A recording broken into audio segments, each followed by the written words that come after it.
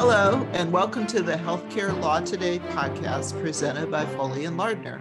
Each month, we are joined by a different thought leader to discuss current legal trends in the healthcare industry.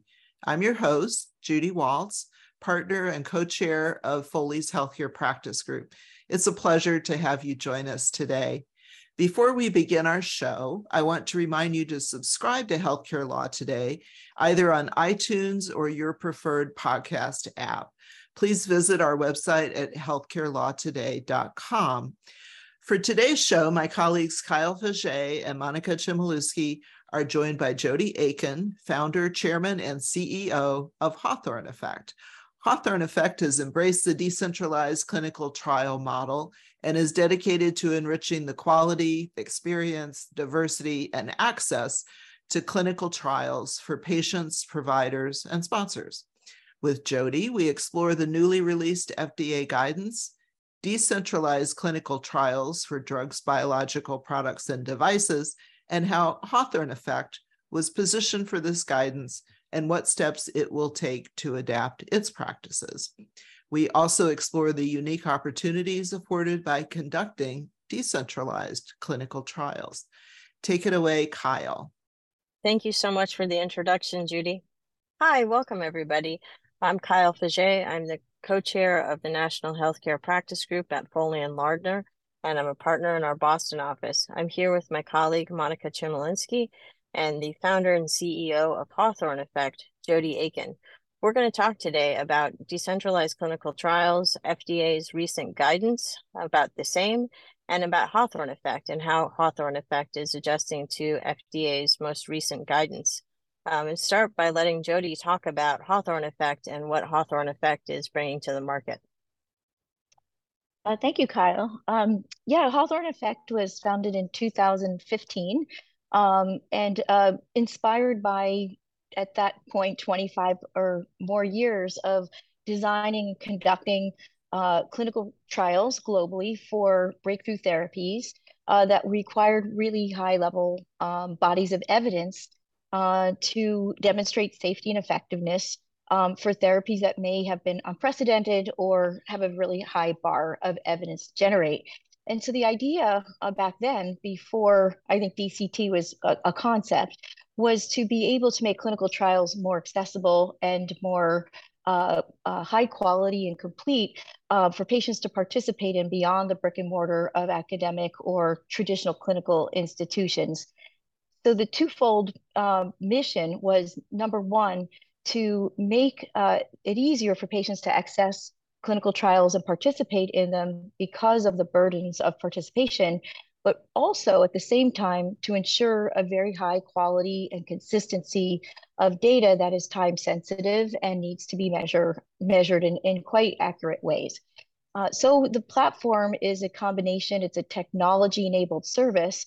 The tech stack is designed to orchestrate and enable clinicians that we call heroes to meet patients on their terms, to carry them through a clinical trial journey from screening to longitudinal follow-up, and tie that journey to investigators and be able to collect and deliver data in a high quality way and in accordance to regulatory guidelines. Thank you, Jody. That's really informative. And, Hawthorne Effect, obviously is well poised and is and has been working in this space. And so I think the FDA's draft guidance on decentralized clinical trials is completely in your wheelhouse. And so we really appreciate you being willing to speak with us today about this. As you know, the draft guidance was issued earlier this month, in the month of May, by the FDA. It really addresses, it gives some tips on the conduct, the structure of decentralized clinical trials, looking at the design, what can be conducted remotely, what needs to potentially be in person. It looks at the role of digital health technologies, the role of the sponsor, and the role of the investigator. It focuses on the product that's the focus of the trial.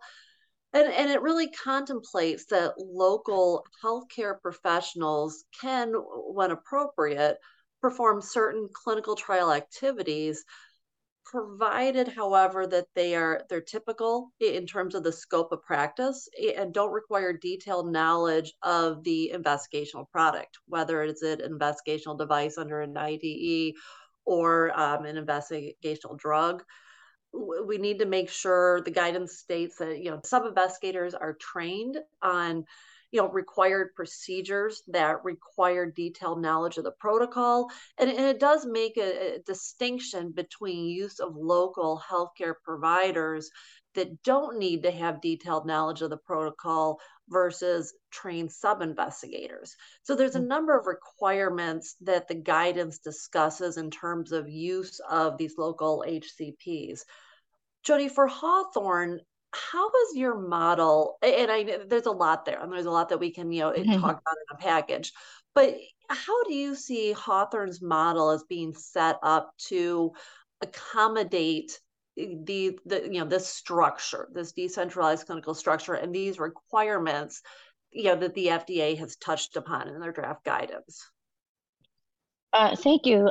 So I think that almost every single aspect that's now contemplated in the guidance was contemplated in the architecture and the design and structure, both of our platform and how we created this distributed network of healthcare professionals that could be enabled to utilize their scopes of practice, their licensure, and then further training through the platform to meet the goals as outlined in GCP. So I'll break it down a little bit.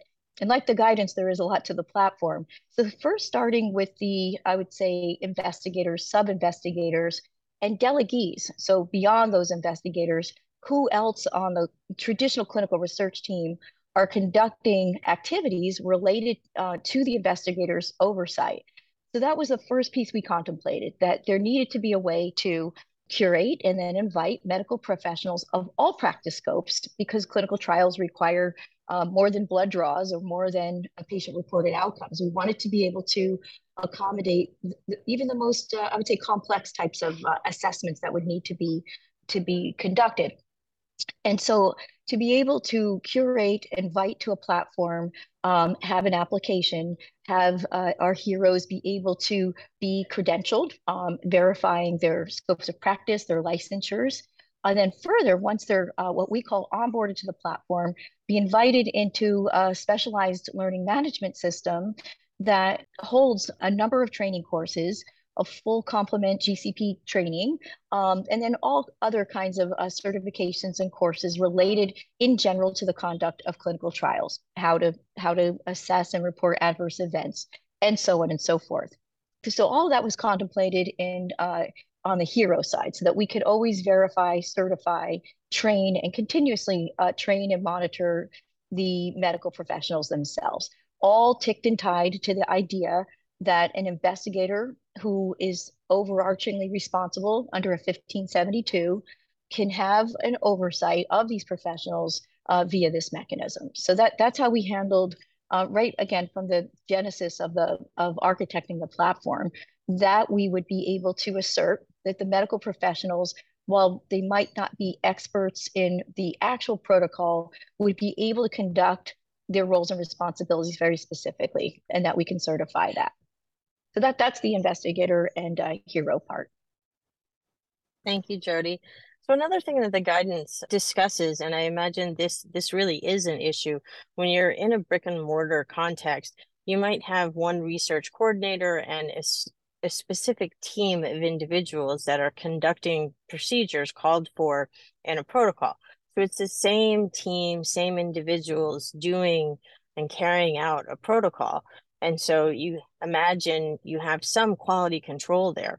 In the context of a decentralized clinical trial, though, you might have numerous local HCPs or sub-investigators performing the same type of procedure, but different individuals. And so FDA commented on this idea of quality control when you have so many different providers conducting what should be ultimately the same procedure, but there might be some variation because there's so many other individuals.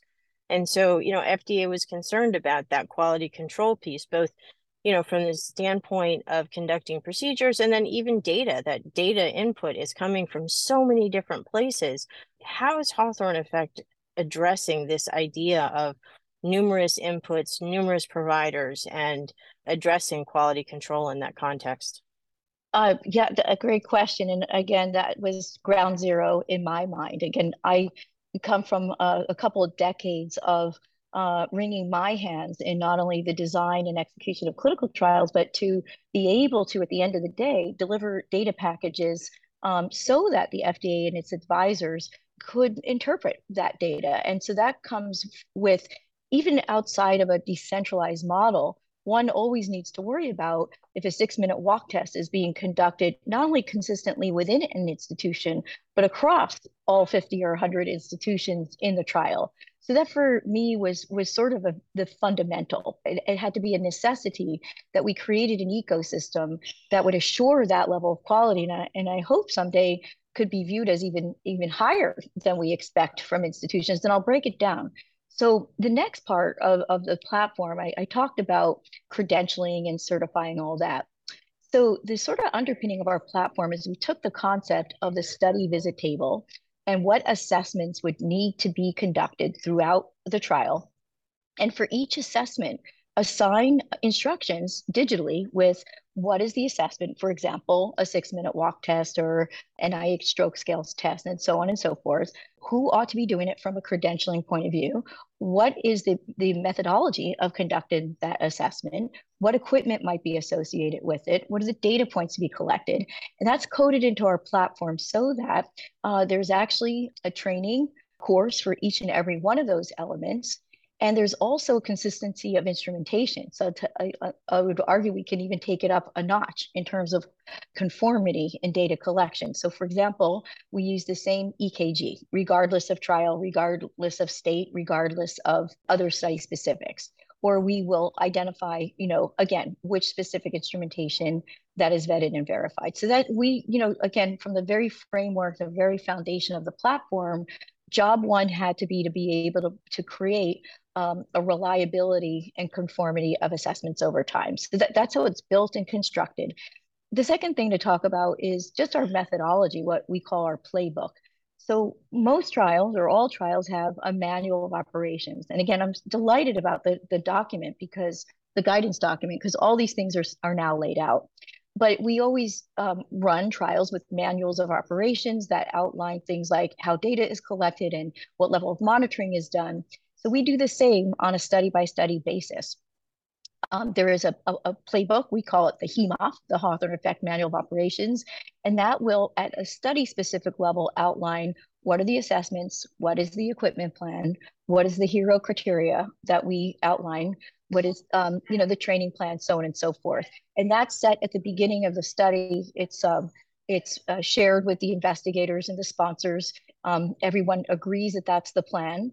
And then the heroes that are invited into those projects are trained accordingly. So I think both from a digital technology point of view and from our sort of playbook, our process and procedures, we address quality in a very deep way. Tying into that, into the quality concept in the guidance is also information regarding safety and safety monitoring plans. The FDA, has rightfully so identified, that we need to make sure that even in the use of these decentralized clinical trials and these technologies, that sponsors build into their protocols some type of a safety monitoring plan that, takes into account the decentralized nature of the clinical trial and needs to describe how participants are expected to respond to and to report adverse events, including when it's participants specifically, where they can seek medical assistance, where to receive follow-up care. The FDA is tasking sponsors to make sure that the safety monitoring plan will include information for investigators, how adverse events can be reported, The safety monitoring plan, the FDA posits, should describe, the type of information that should be collected and how it's going to be used and monitored. What it should describe what actions investigators and participants should take in relation to, safety issues, adverse events. And at a high level, it also describes, okay, how are adverse events going to be identified and managed, including AEs adverse events that would require some in-person attention when visits are virtual. If there's some type of adverse event or harm to the participant that requires some, hands-on attention, how is that addressed when you're using these technologies, when the interactions between the investigator or the heroes or the study staff are actually via virtual means? So have you seen in any of the recent studies that you've been conducting, have you seen provisions for, accounting for, these safety monitoring plans, these adverse events in the protocols? And how are you training your heroes on this currently with respect to your studies?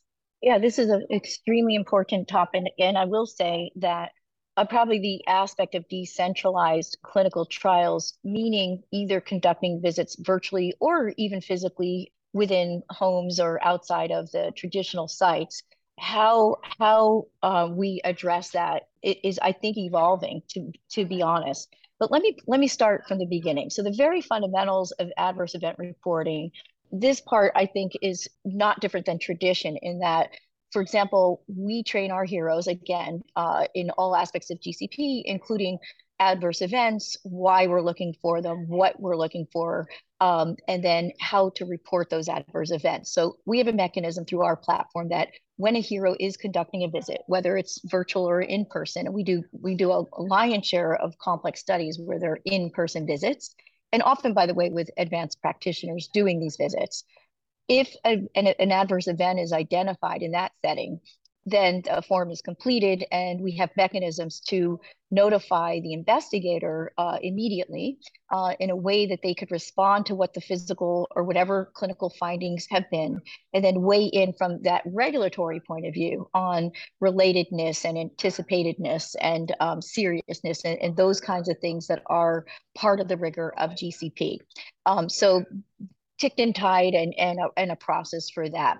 I think what's new or to be contemplated, that frankly we've been on the forefront of really pioneering procedures about how to think about this, is one of the wonderful benefits of decentralized clinical trials, and one of the pointed reasons for doing them, is that we can invite patients from rural or communities that are outlying geographically and otherwise these sort of brick and mortar institutions or ivory towers.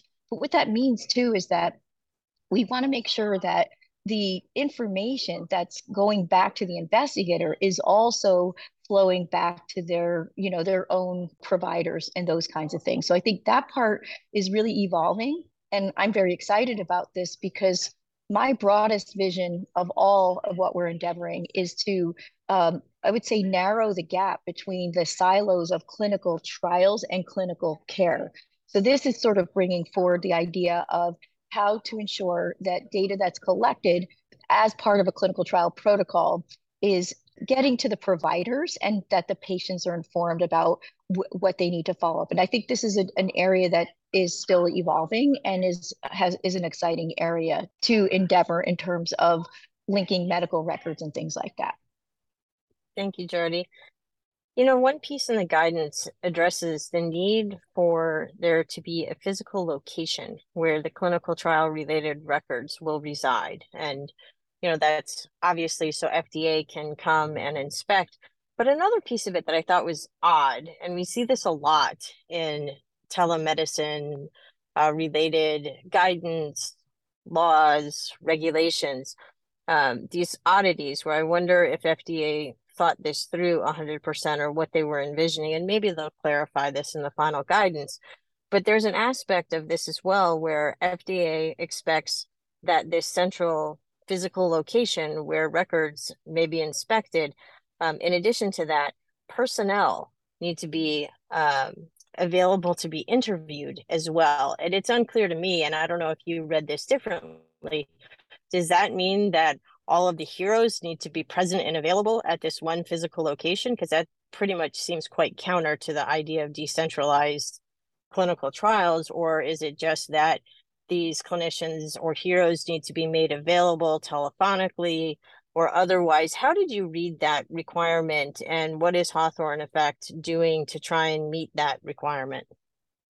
Yeah, I didn't read that quite the same way, and I'm definitely going to be keen to doing the seminars and being involved in the evolution of this.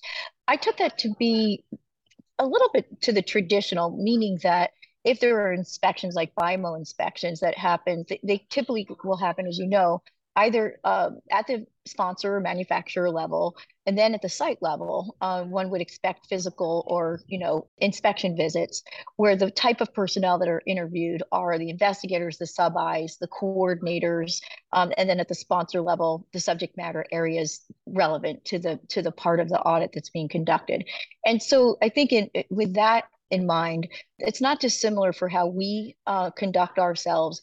We support our sites if they're having a physical BIMO audit, then we're very connected to the investigators and the sites, and prepare together and make sure that the sites have all the information that's relevant. So for example, if a Hawthorne hero is conducting visits for patients that they've enrolled, then all the documentation around the hero, their certifications, that they're on the delegation of authority or their information is available, and then all of the data related to the visits, that's all available physically or definitely virtually. If they want to download and print and put into binders and have them physically able to be inspected, they can do that. I didn't interpret that each individual hero would need to be interviewed no more than a phlebotomist would be interviewed who did a blood draw for a study visit, or an echosonographer in a hospital would never be interviewed about an echo. So I think it's the study personnel that are more related to the I would say the oversight of the trial. And the physicality, yeah, I'm smiling because we've all worked really hard to move away from paper. And frankly, in our early days, we have both physical sources and e-sources. The physical sources are becoming antiquated, but they can, e-sources are source of record. So if needed, they could be printed and provided in traditional binders and things like that. But, I think we should definitely contemplate these more efficient means, but certainly Hawthorne Effect would be prepared to host a physical visit and or to support those types of interviews. Yeah, and you raised a good point about interpretation of this and be willing to attend the seminars. I think that as we know, the FDA has put out, and we can provide comments on this, and there will be various seminars and webinars that the FDA is hosting we can seek further clarity and guidance. And another issue in the guidance that we may be looking to expand upon and seek additional guidance from the FDA is in relation to the intersection between the regulation of clinical research, as we're aware under the FDA regulations and the common rule, but also now the use of telemedicine and telemedicine technologies, which we know is regulated largely at a state level. And the guidance specifically states that it's the sponsors, but also the investigators' responsibility to ensure that any remote clinical trial visits that are conducted using telemedicine, telehealth, one of these digital technologies, complies with applicable laws governing telehealth in the relevant U.S. states or territories, or other countries as applicable.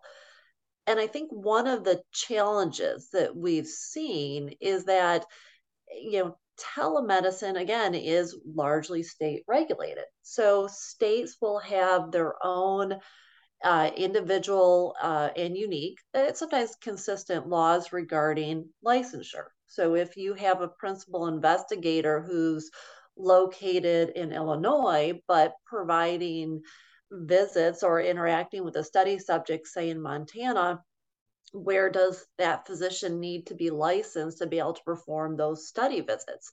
There's telemedicine regulations governing informed consent. So if you're going to be interacting with a patient using these digital technologies, certain states have additional informed consent requirements that could potentially be required to be layered over the traditional informed consent requirements we would see for a normal research study. And part of this goes to the question of, and raises the issue of, is clinical trial activity, could that be considered to be the practice of medicine? That's, again, figuring these telemedicine standards. Like, for example, in Texas, we know that their practice of medicine definition specifically includes research activities, and other states are silent, or it doesn't contemplate. I think this is going to be an evolving and continuing issue. And I'm interested, as you are in this space and have been acting in this space, how have you managed this issue so far? Any tips? Yeah. Well, this is not my first, I would say, career or path in something that is completely change management from status quo in healthcare. What's different from the usual or the standard of practice? And what might we contemplate, as risks to plan and so on and so forth? What's going to unfold? And one thing I've learned in my career, and especially a lot in medical technology, is, and we see this in the world, by the way, at large, which is that regulations are kind of a trailing kind of thing. Usually, you're foraying into new technology, new world, and regulations have not sort of caught up with that yet. So I kind of surmised that was going to happen. That's how I was introduced to Foley, and working closely with Kyle. I thought about that early on and said, okay, how might this be considered? I did not assume that clinical research would necessarily be at that moment considered practice of medicine, and took a point of view of, this is protocolized, it's under the oversight of an investigator. And in the early days, particularly of Hawthorne effect, we were careful that the studies that we conducted and the activities that we did, the assessments that we were conducting, were for the sake of collecting data and not for interpretation or for practice of medicine. So we took sort of a point of view, but we also took a point of view that things will change over time. And in my, again, long career, they tend to change for the conservative. And so I kind of anticipated that as time went by, we should kind of presume that whether the trials become more where you're delivering drugs, experimental or investigational drugs, or doing procedures and things like that fall, under practice of medicine, that we should be prepared for that. And so we kind of started to pave that road early on, to be anticipating this day would be coming. So that's sort of, anticipated there would be unknown regulatory, guidance or even legal constructs, and just trying to stay ahead of the curve that way, as I think we have done. Having said all of that, it is insane, the state by state requirements. It's, because we credential all of our heroes, we make sure they're licensed where they're supposed to be licensed, let alone the practice of medicine, just to make sure. And because we can have heroes that can practice in multi-states and things like that. And it's really, the idea of having compact licensures and oversight. I mean, our system is just so a giant quagmire of state versus, national rules. And it's a lot to manage. It's a lot to keep up with. And I question the logic of that. And I would love to see, more change coming in that, not just about clinical trials, but how we can have cross-state licensures and other ways of managing this process. Yeah, Jody, I think you joined many in wanting to have a national standard here, right? Like both for licensure and telehealth practice standards, it's very complicated. And from my point of view, there's so many upsides to the decentralized model, up to and including, as you've already addressed, all of a sudden you can get patient participation in trials in rural geographies where once those patients would have never considered being part of a clinical trial because it just, access burden was just way too high. But I also think that this patchwork of legislation and regulation is very difficult it is, and think about entrance, right, into this space. It's yeah, I think that wholesale really needs to be looked at in general. And think about where technology is taking us. So this is something that really fascinated me in endeavoring this, which is, I had this thought that as technology matures, so let's take an example. I mentioned a 12 EDKG. Well, in my early days of practice, you needed to understand Einthoven's, theory of, human physics and physiology, where to place leads, and you had to be a subject matter expert to actually do a 12 EDKG. Where should I put the leads, and how do I run the machine, and all that kind of stuff. Well, today use sensors, or we use an elegant 12 EDKG that's a band around the chest and accurately collects that. So as its technology levels the field in terms of who can conduct certain assessments, that's another whole point, right? So it's something to think about that should lead us more to national licensures, and we try to cover those things with not only what are scopes of practice and what's appropriate, but what are the most elegant ways of assessing patients and conducting clinical assessments, data collection, et cetera, that's actually raising the bar on conformity, right? So rather than get mired down in, I have a nurse practitioner in Montana, is it okay for her or him to take that call in Colorado when they're going to conduct this test the same way, with the same skill and the same, type of thing. So I think that it all does seem quite silly, and it's extremely complicated. I think it sort of puts in sharp focus this juxtaposition that Monica raised about practice of medicine versus a protocolized, we're just acting out the elements of a protocol. And I think FDA has traditionally, and for good reason, taken the view that this isn't traditional clinical care. You can see it as an element required in informed consent, that the trial participant needs to understand and appreciate that this is not the same as traditional medical care, right? This is investigational, and that's a really important piece that needs to be addressed as you're going through the informed consent process. But then on the other hand, as FDA acknowledged in this guidance, there are state laws about practice and practice standards, particularly for telemedicine. And as Monica suggested, in the state of Texas, it's very clear that clinical research is considered the practice of medicine. So then you have this tension where FDA is saying, okay, look, you know what?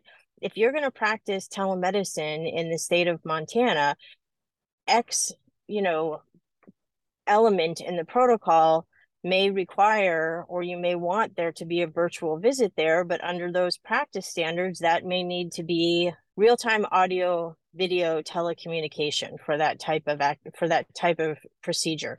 Whereas if you went into the state of Florida, it might be perfectly fine to have asynchronous telemedicine used as the modality. And so there's got to be a lot of adjustment and a lot of thought. And FDA actually stated in the guidance that the protocol should specify what should be virtual and what should be in person. And what's interesting to me about that tension is that a lot of state telemedicine laws leave it to the physician or the clinician's discretion to determine whether or not a virtual visit can be conducted and meet the standard of care, which again, these are all practice of medicine or practice of a professional licensure decision making. But the sponsor is going to have to, at least under this guidance, dictate at the outset, this is going to be virtual, this is going to be in person. And sometimes that might be, and it's going to require a lot of diligence on the sponsor's part to make sure that they're not putting something in the protocol and saying, hey, this should be virtual, when in fact, in any given geography, that might not be the right approach. And then the clinician ultimately is supposed to be the one that has jurisdiction to make that decision, what's appropriate for in person and what's appropriate for virtual. So it's an ongoing tension there. But importantly, for the purposes of Hawthorne effect, like, have you seen any clinicians balk at anything that's contemplated to be virtual? And or if you haven't, or has it just been so clear, like this would meet the standard of care? We're so far away from the line of a question about what should be in person or virtual that it hasn't come up. And then if it does come up, what are your thoughts about this and this tension? Well, yeah, there's a lot packed in there. Yeah, I'll sorry. take it a piece. There's Sorry. a lot in there. I want to end up with the sponsor, and I don't want to forget to do that. But in terms of, for Hawthorne effect, because we started with what I call complex trials where the study visit table contemplates 15 different assessments in one visit, an echocardiogram, blood draw, and a neurologic exam. And because of that, the nature of most of the trials that we support, we've done full virtual trials, we've done telepresence trials, but our real wheelhouse is in these sort of complex phase 3 trials, phase 2 trials, where really the lowest bar of scope of practice to conduct all of those assessments is sort of the level of a nurse practitioner or even an MD. And because of that, we do a lot of physical visits, and we do them in a very rigorous and choreographed way. So frankly, we haven't needed to, or the sponsor hasn't, in those types of protocols, substituted telepresence for those things, because there's just other data collection that I had one physician tell me apps can't draw blood, right? So if there's a blood draw on a study visit table, then it still requires a physical visit. So that's sort of a bit more of our wheelhouse.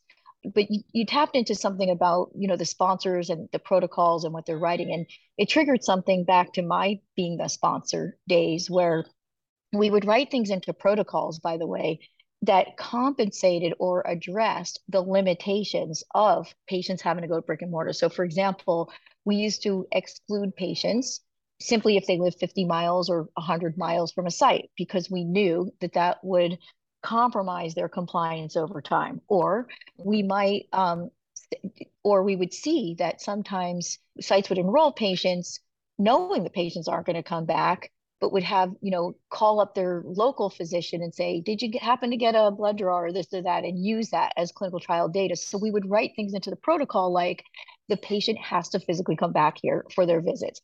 That was constructed for a completely but those vestiges are still sort of, in protocols. And we do have to teach and encourage sponsors to really, construct their protocols from scratch. I know that's hard to do. A lot of people will rinse and repeat, and borrow an old protocol and sort of just adjust them. So I think that's the hardest part of the DCT movement, is reticence on the sponsor's part for change. Frankly, I think the DCT guidance is, again, so encouraging to me in general, because FDA embraces that this can be a methodology for capturing diversity and accessibility and even collecting more and interesting data in trials. And so we need to together I'm more concerned about making the guidance friendly to sponsors, so that and to educate sponsors about how they can, write their protocols, to your point.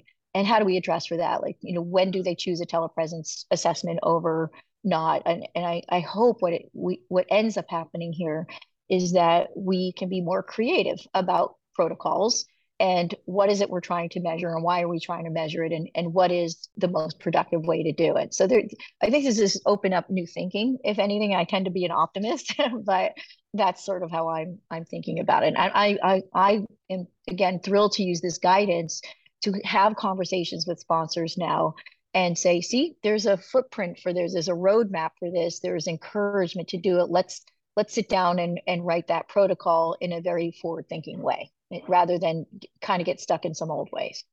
And I think that actually nicely leads into, and that you've already started answering what in some ways I think is one of the more difficult questions, but exciting at the same time, in that as we move forward, and I think everybody's in agreement that the hope is there will be more use of decentralized clinical trials going forward. I mean, the FDA and the guidance stresses obviously what they see the benefits of these being, as you just touched upon, greater access to clinical trials, diversity, inclusion.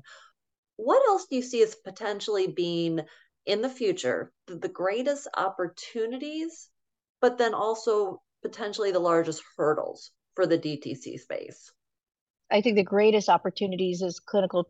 It almost will be a new word. I mean, I think my goal, my vision, my dream is that we're arcing into a place where we create better real world evidence through the ability to reach patients in their, natural habitats, in their comfort zones, and be able to do real time or, point in time collection of assessments and data, and have that data, be delivered directly into their records, so that when we're doing, data scraping and all that kind of stuff, we have real world evidence. So I think, bringing clinical research right to the communities and utilizing research naive clinics, even retail health environments, to invite and encourage patients to participate. I think that's the ultimate opportunity here. I think the hurdles there might be some reticence, I would think, again, at certain sponsor levels, because they're before FDA weighs in on the things, then they have been a little bit more unclear about how to proceed. So I think this could help break open a more broad mindset to DCT. Again, that's my experience. And we have a lot of experience with investigators who are not reluctant. Site staff might be a little bit reluctant, but definitely sponsors are concerned if it's not, I would say, black and white about, what the roadmap is in terms of, FDA's oversight. And one of the things, Jody, that you've talked about directly and indirectly, to me, one of the biggest opportunities of decentralized clinical trials is increasing diversity and participation in clinical trials. Like, this has been talked about for years, that X percentage of trial participants have historically been white men, and that only gives you one snapshot of what a product will do in exactly that cohort, right? And FDA has been stressing for years that clinical trials need to be diversified. I mean, this is like the mandate. And to me, this is the obvious path forward. When you can actually meet people where they are, you have the opportunity to sort of blow the doors off of that traditional model, which, right? And to me, this is the answer to diversification. This is the end goal. Yeah, well, right. I'm going to jump in there just because I'm super excited about this. I agree with you, Kyle, that it's been at least 20 years of my career. We've been writing into protocols. There's been first guidance, then it's codified into law, and up into the 21st Century Cure Act. I mean, it's everywhere. You can't get NIH funding without, making commitment or showing that you're moving the needle. And still the needle has not moved up until very recently. I mean, it's shocking that you're still getting these very low percentages of diversity. But the reason why is because of this accessibility problem. So you could write it into law, you could write it in the protocol all day long. But if a patient can't go from their 6-flight walk up in the middle of winter in Detroit to, to their research hospital, it's not going to change their participation. And that's why I'm so excited about Hawthorne Effect, because that was exactly what we said. We bring it to them, bring it to their homes, bring it to their local environments. And that does enable it. And so I have a sort of exciting thing to share, where one of the trials that Hawthorne Effect is, it's not an FDA trial, it's a prevalence study, but it's a beautiful example that we have a virtual site of record, one brick and mortar, one site, not hundreds of sites, but we're enrolling patients from Hawaii to Maine and all 4 corners and into communities. I think we're at 47 states now, have enrolled participants into this study in kind of a rapid fashion. But recently, when we looked at the demographics, because we were able to approach broadly, we've sort of cracked the code with 15% African-American participating versus usually the under 5% represented in trials, whereas our population is 13% African-American. Same for Asian population. So we're now starting to see this representation come through, and it's super duper exciting. That's amazing. I love that. Well, thank you, Jody, so much for your time. Thank you, Monica, for helping out here and participating as well. Is there anything else, Jody, that you think our listeners should know about before we let them go? Yeah, no, I think we should all have a voice. I think we should applaud the FDA for coming out with this guidance. It read very, I think, encouraging to me. And I'm definitely encouraged, because what we contemplated, we're all in the right direction together, and the underpinnings, and I'm happy to share that with sponsors and colleagues about, investigators, et cetera, how to skate to where the puck is going, and it is decentralized, and I think it is here to stay. This is, by the way, an enhancement to traditional sites. So this is, I don't think, a threat at all to the traditional brick and mortar sites, and we should all, embrace where this is going, for sure. Yeah, I couldn't agree more. Well, we're really looking forward to watching Hawthorne Effect grow and flourish. You obviously were pioneering in this space, and it's just really exciting and a really exciting time. So thank you so much for spending some time to talk to us today and inform our listeners about what Hawthorne Effect is doing and kind of what's going on in the world. So thank you. Thank you. Thank you, Kyle. Thank you, Kyle and Monica, and a special thank you to Jody Aiken for a great discussion. We appreciate you taking the time to join us today. We want to thank everyone for listening to Healthcare Law Today podcast, your connection to timely legal updates in the healthcare industry. Healthcare Law Today is a monthly program, and we encourage you to subscribe to this podcast or to Foley's Healthcare Law Today blog at healthcarelawtoday.com. If you like this show, don't forget to subscribe and be sure to rate us 5 stars. Until next time on the Healthcare Law Today podcast, I'm Judy Waltz at Foley & Lardner. We appreciate you joining us.